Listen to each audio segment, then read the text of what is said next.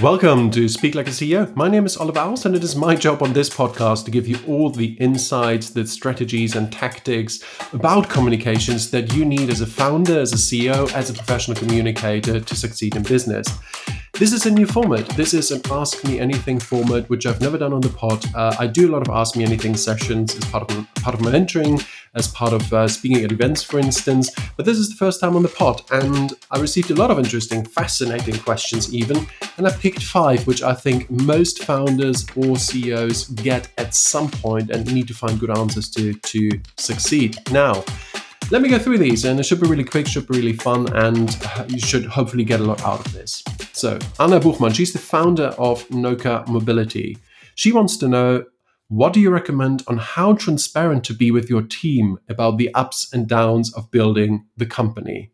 That's a great question. So how transparent can you be as a founder or CEO? Are there things you should not share with your team? Now, I call this the transparency dilemma. Ambitious founders generally want to share almost everything. But if they do, sometimes it creates all sorts of issues. So how can we make sense of this? As a general rule, I believe in transparency, unless one of the following conditions is being met. Number one is confidentiality. So some things in business are just confidential. So if you're negotiating about a merger and exit, there's a new strategy in the making, or you have to think about a restructuring plan or layoffs. Now, that's not something you want to share and talk about every day. There's obviously confidentiality included here. But you want to be transparent after you made the decision, but not while the process is in full swing and the outcome is uncertain. So confidentiality is one objection. The other one is psychology, and that's maybe even more interesting. Building a company comes with a lot of emotional ups and downs, and founders tend to thrive on that emotional ride, and they know it's part of the journey, it's part of what they sign up for. But that's not true for everyone, right? So many team members won't be able to do their best work if they're worried about the future of the business, for instance. That's why they choose to be employees rather than founders, and that's fair enough. Now, what's the solution here? To me, it's being accountable and always sharing the important things, but maybe thinking about sparing your team the daily ups and downs if they react negatively. However, if you want to be 100% transparent and make that a value and say, I don't want to live in parallel universes, I want to be upfront and absolutely transparent with anyone in the company, that's great too. But you have to then only hire people who can handle the truth. You have to tell them before they join the company that you won't be able to protect them from reality, and you expect them to deal with that reality. And that's a company value. And then people have the chance to select themselves in or out. So, transparency, absolutely. Accountability, very important. But in some conditions, it does make sense not to overshare everything. Chara Wilkinson asks, how do I convert extremely dry and detailed policy research and analysis that is typically delivered to clients in the form of long reports into compelling narratives and engaging formats, drawing out the big ideas and messages? Fascinating. I think we can all relate to that. We've all been in the position where we try to make something that's inherently pretty boring, but important, interesting. And it doesn't have to be policy paper. It can be a white paper that you release as a company because you want to position yourself as a thought leader. Of course, the challenge is if it's not interesting, no one's going to read it. No one's going to take notice, and it doesn't really position you. So all the work's been in vain. And for me, it's the solution here for me is to turn the process on its head. Often we write a long report, and at the end we think, okay, how can we make this more interesting? How can we make this compelling? How can we tell the story? And we get stuck because it's full of details. It's long. It's mostly words, maybe some boring graphs in it. So it's really hard once you've done it to complete it and make it interesting. So turn it on its head and think before you start the report, okay, what would be a news article about the report I'm about to write? Right? Could I see this article in the New York Times, for instance, or on BuzzFeed? What would be the headline? And Amazon does this, for instance. They write press releases before they actually start developing new products because they want to make sure they know, why would anyone care? And this is kind of the same question here. Why would anyone care? And if you write an article, a news article with a catchy headline, it forces you to think, why would anyone care before you actually write the report? It doesn't mean you have to stick to it later on, but at least okay, there is something. We know how to make this more interesting. And you can use, a Twitter thread as well, for instance, in your mind and write down a Twitter thread about this white paper or report. So change your perspective and also make it relevant to people's lives.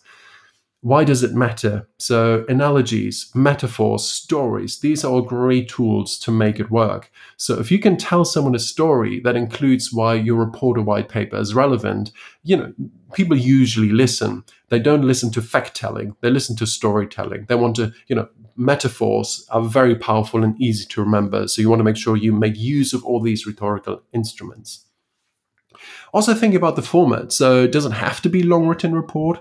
Why can't it be in visual language? Can it be a video? Can it be a drawing? Can it be a graph? Something interesting that accompanies the report they can use on social media, for instance, to get people hooked. So this is really about the hook to get people interested. And that hook can be visual, it can be a video, it can be in a gripping headline, but you need a hook so people start reading the first paragraph, and the first paragraph will then draw them in and make it really interesting. So that's what I would say. Also, look for good examples. Keep a file of inspiring ones, because I'm sure people out there, someone has solved this problem for policy papers and white papers. A lot of people have. So I would always, and I do this as well, see something interesting, inspirational. I'll put it in a file and sort of can look at it later on and see if anything there inspires me when I'm in the same position. All right, third question. Gary Glass asked, what are some common communication mistakes that founders make and how can they be avoided? Well, okay, I'll give you 5 very common mistakes founders at the beginning of the journey make. So first one would be not to communicate enough. That's a very common mistake. I think founders, when they start out, they look at the product, they spend a lot of time with the product, which is fine. But once you have a product, you really need to think about message market fit. You need to think about selling, about marketing, about branding, about building the team, communicating to the team, building the culture. So over time, your job as founder or CEO is really to become a top communicator, because you will have people who will look after the product. And yes, you have strategic oversight over everything, but most of what you do as a CEO or founder, especially as a CEO, should be communications. If not, you have to, I think, ask yourself some hard question about how you spend your time, because it's your job to attract top talent, attract top investors, and to ensure that the company attracts external attention in the form of customers and all the other attention you may want for that. Second mistake, not consistently working on their communication skills. And I get it, we're all busy, but if you're not working on your skills, you can't improve. And a company will never grow beyond the communication skills of their founders, in particular the CEO. So that's important to understand. And that's, I think, the people who do, they understand it. They make sure their communication skills, as much as their leadership skills, keep developing so the company can grow and they don't become a sort of mental bottleneck for the growth of the business. Okay, third mistake. Sometimes you see that founders play a role, right? They are not themselves if they're on stage, if they talk to the team, if they're in front of a camera, if they're on social. So they start playing a role, they start to act. And I get it. These are unnatural situations. And it doesn't help to say, just behave naturally, just be authentic. If these situations aren't natural, it just requires training and it requires practice to be yourself in these situations. And an easy way to test this is obviously ask people you trust, usually not people who work for you, because they may not be very open with you if you're the CEO, you're the founder. But ask people in your family, your friends, sort of, what do you think? Let me show you this video I've taken.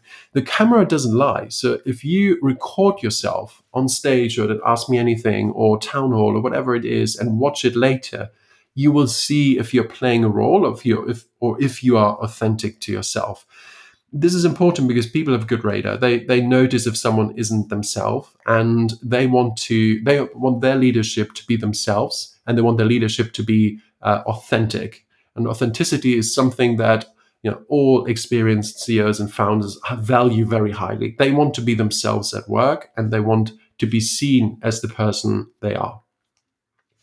All right, number 4. A common mistake founders and CEOs make in communications is to neglect instinct and emotion and focus instead on logic and fact-telling. So that for me means you have to learn the language of leadership, which means you have to think about the emotional brain, the instinctive brain, and the logical brain. And we know this since Aristotle, but it is often forgotten. And to me, there's a bit of a crisis in leadership and the language of leadership. because most leaders today, and this is new, this is not how things used to be.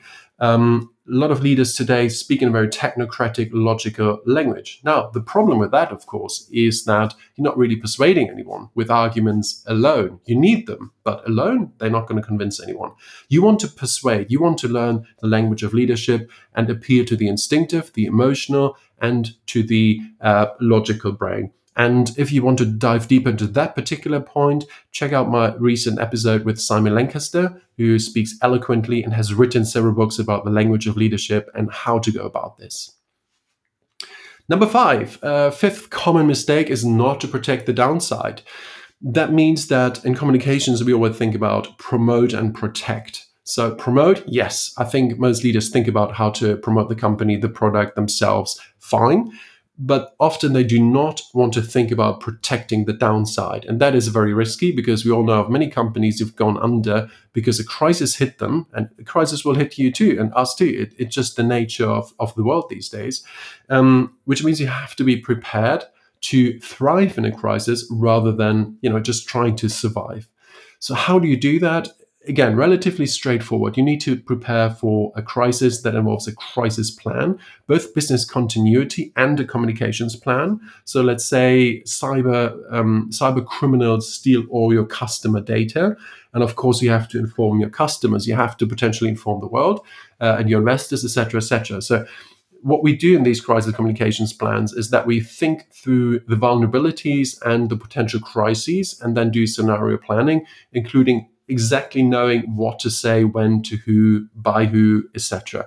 So that's really crucial to understand and to undertake. Once you have a plan, you want to do crisis media training, you want to do simulation with the whole team, at least once you get past Series A, I would say. But an initial plan, I think you do right from the beginning, as soon as you start collecting data from customers, for instance. Now, Gary obviously also asked how to avoid these mistakes, and I alluded to some of these points, but in general, I can only say read my books because all the answers are there. So Mastering Communications, for instance, has at the end of each chapter, there's a whole section on, okay, these are the pitfalls. So Mastering Communications and also Message Machine, there's obviously a lot of, we outline a lot of the pitfalls as well. Now, if you're interested in these books, obviously you can buy them, but if you sign up to our newsletter, you can also refer other people. And if you refer a few people, we give you these books for free, right? So you can get Mastering Communications, for instance, if you refer a few people to our newsletter, which is called Message Machine, and the link is in the show notes. All right, number 4. Anna Günther and Dana Menzer both asked this: how to explain my startup without falling into pitch mode, ideally in an inspirational manner. When people ask at networking, so what does a company do? I would like to be able to give a succinct but inspirational answer. Yes, absolutely. You want to do that.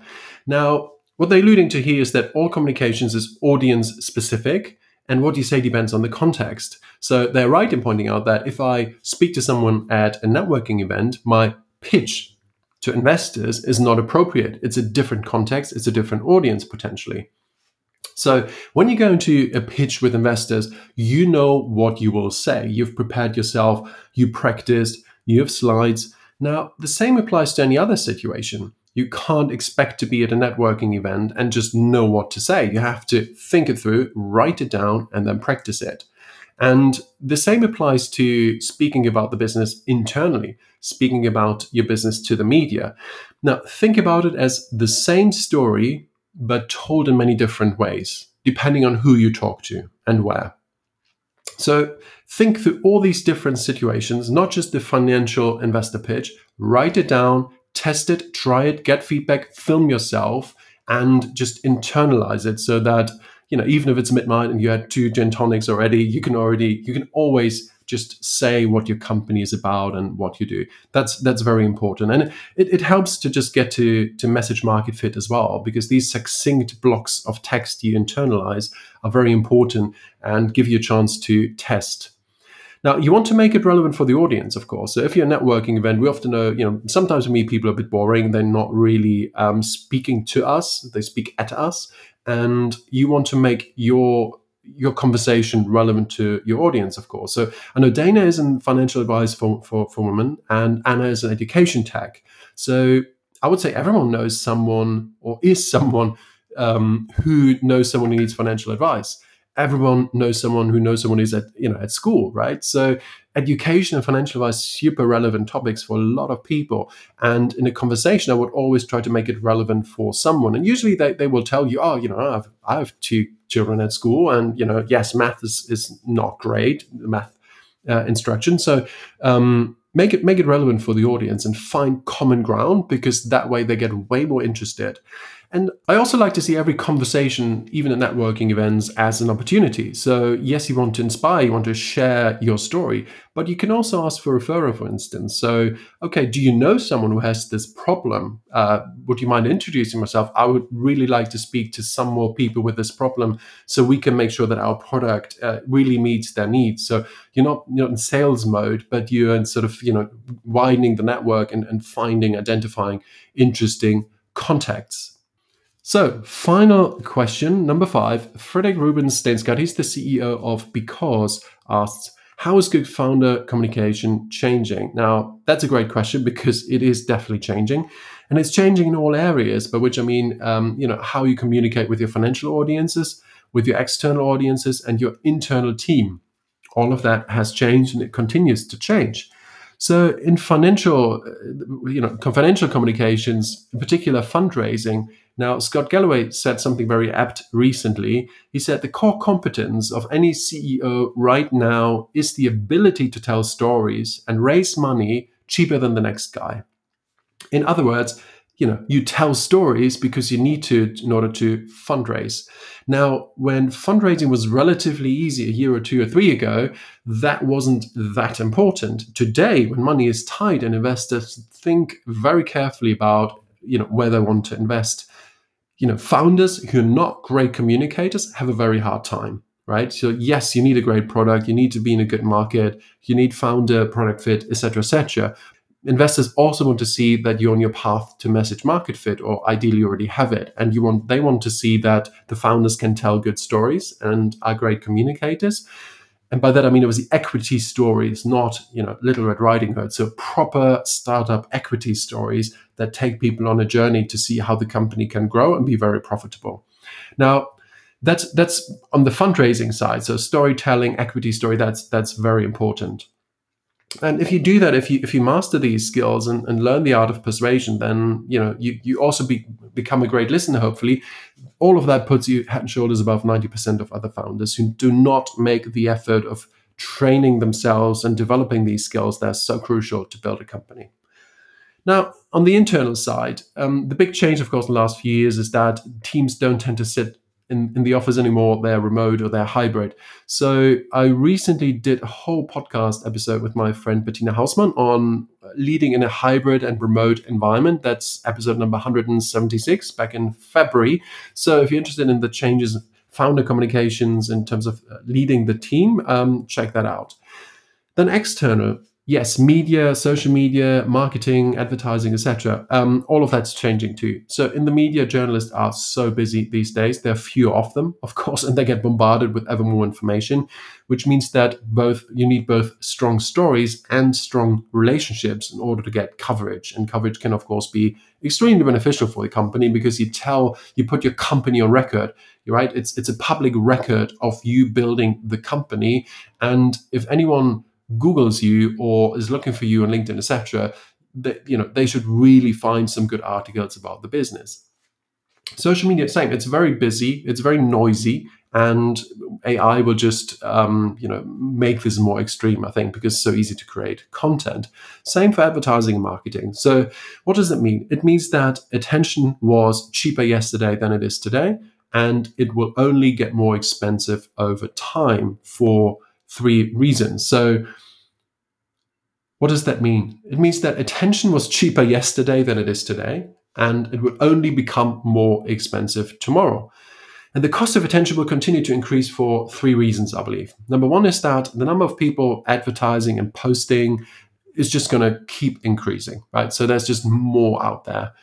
Second is that our attention isn't growing, and a lot of people say that our attention span is actually declining. It certainly isn't getting any better. I would agree with that.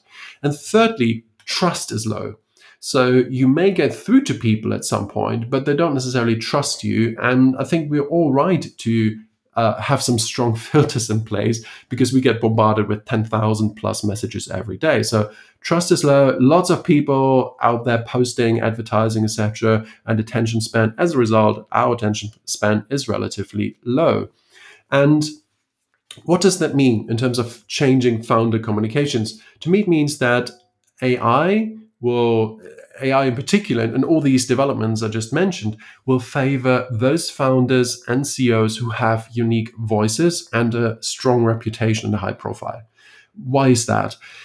Well, as I said, there's just more of everything out there. And AI, while making it easier to produce content, doesn't give you a unique voice, right? It is obedient. It is, obviously a bit samey, and that's all good. It's all useful tools, and we use them, you use them, we all use them, great. But it doesn't give you a unique voice, right? That unique voice can only come out of yourself. ChatGPT is not going to give it to you. So if you want to stand out, if you want to make the best out of this challenging situation in terms of external communication, being seen and attracting funding, customers, top talent, it really helps to be unique and to have that unique voice and use it. Because as a founder, usually you have that unique approach and voice, but you also need to use it, and you need to use it on a daily basis. Now, what does that mean? Start today. If you're a founder or CEO, be vocal, be out there, share your unique voice with the world. What doesn't work is just asking people to do it for you. People, ChatGPT, etc. It is your role. That's what you need to do. And yes, use all the help you can get for sure. But if it's not unique, if it's samey, if it's from an agency, your posts, it's probably not going to work. So think about yourself, make sure it's your own tone of voice, internally, externally, with financial audiences. And all of that just means invest time, invest effort, invest into yourself at the end of the day, becoming a better leader using the language of leadership, and therefore helping a company be successful. Right. These were the 5 questions. I hope you find this useful. Ping me on LinkedIn or by email. Let me know how you find it. Also, send me questions. If you've these questions and answers have raised other questions, please do let me know. I'm more than happy to do it again. And this allows me to hopefully answer a lot of questions you have about communications. As I said, also sign up to the newsletter called Message Machine and follow me on LinkedIn, connect on LinkedIn, because that's where I share these and answer questions like that pretty much every day. That's all for today. So see you all next week, hopefully with another exciting interview on Speak Like a CEO with Erik Potsowait. He's the CEO of Scalable Capital, massive company, super exciting. And in a few weeks from now, we have the 200th episode, and we have something very special planned for you in a few weeks. So thank you for now, and see you all next week.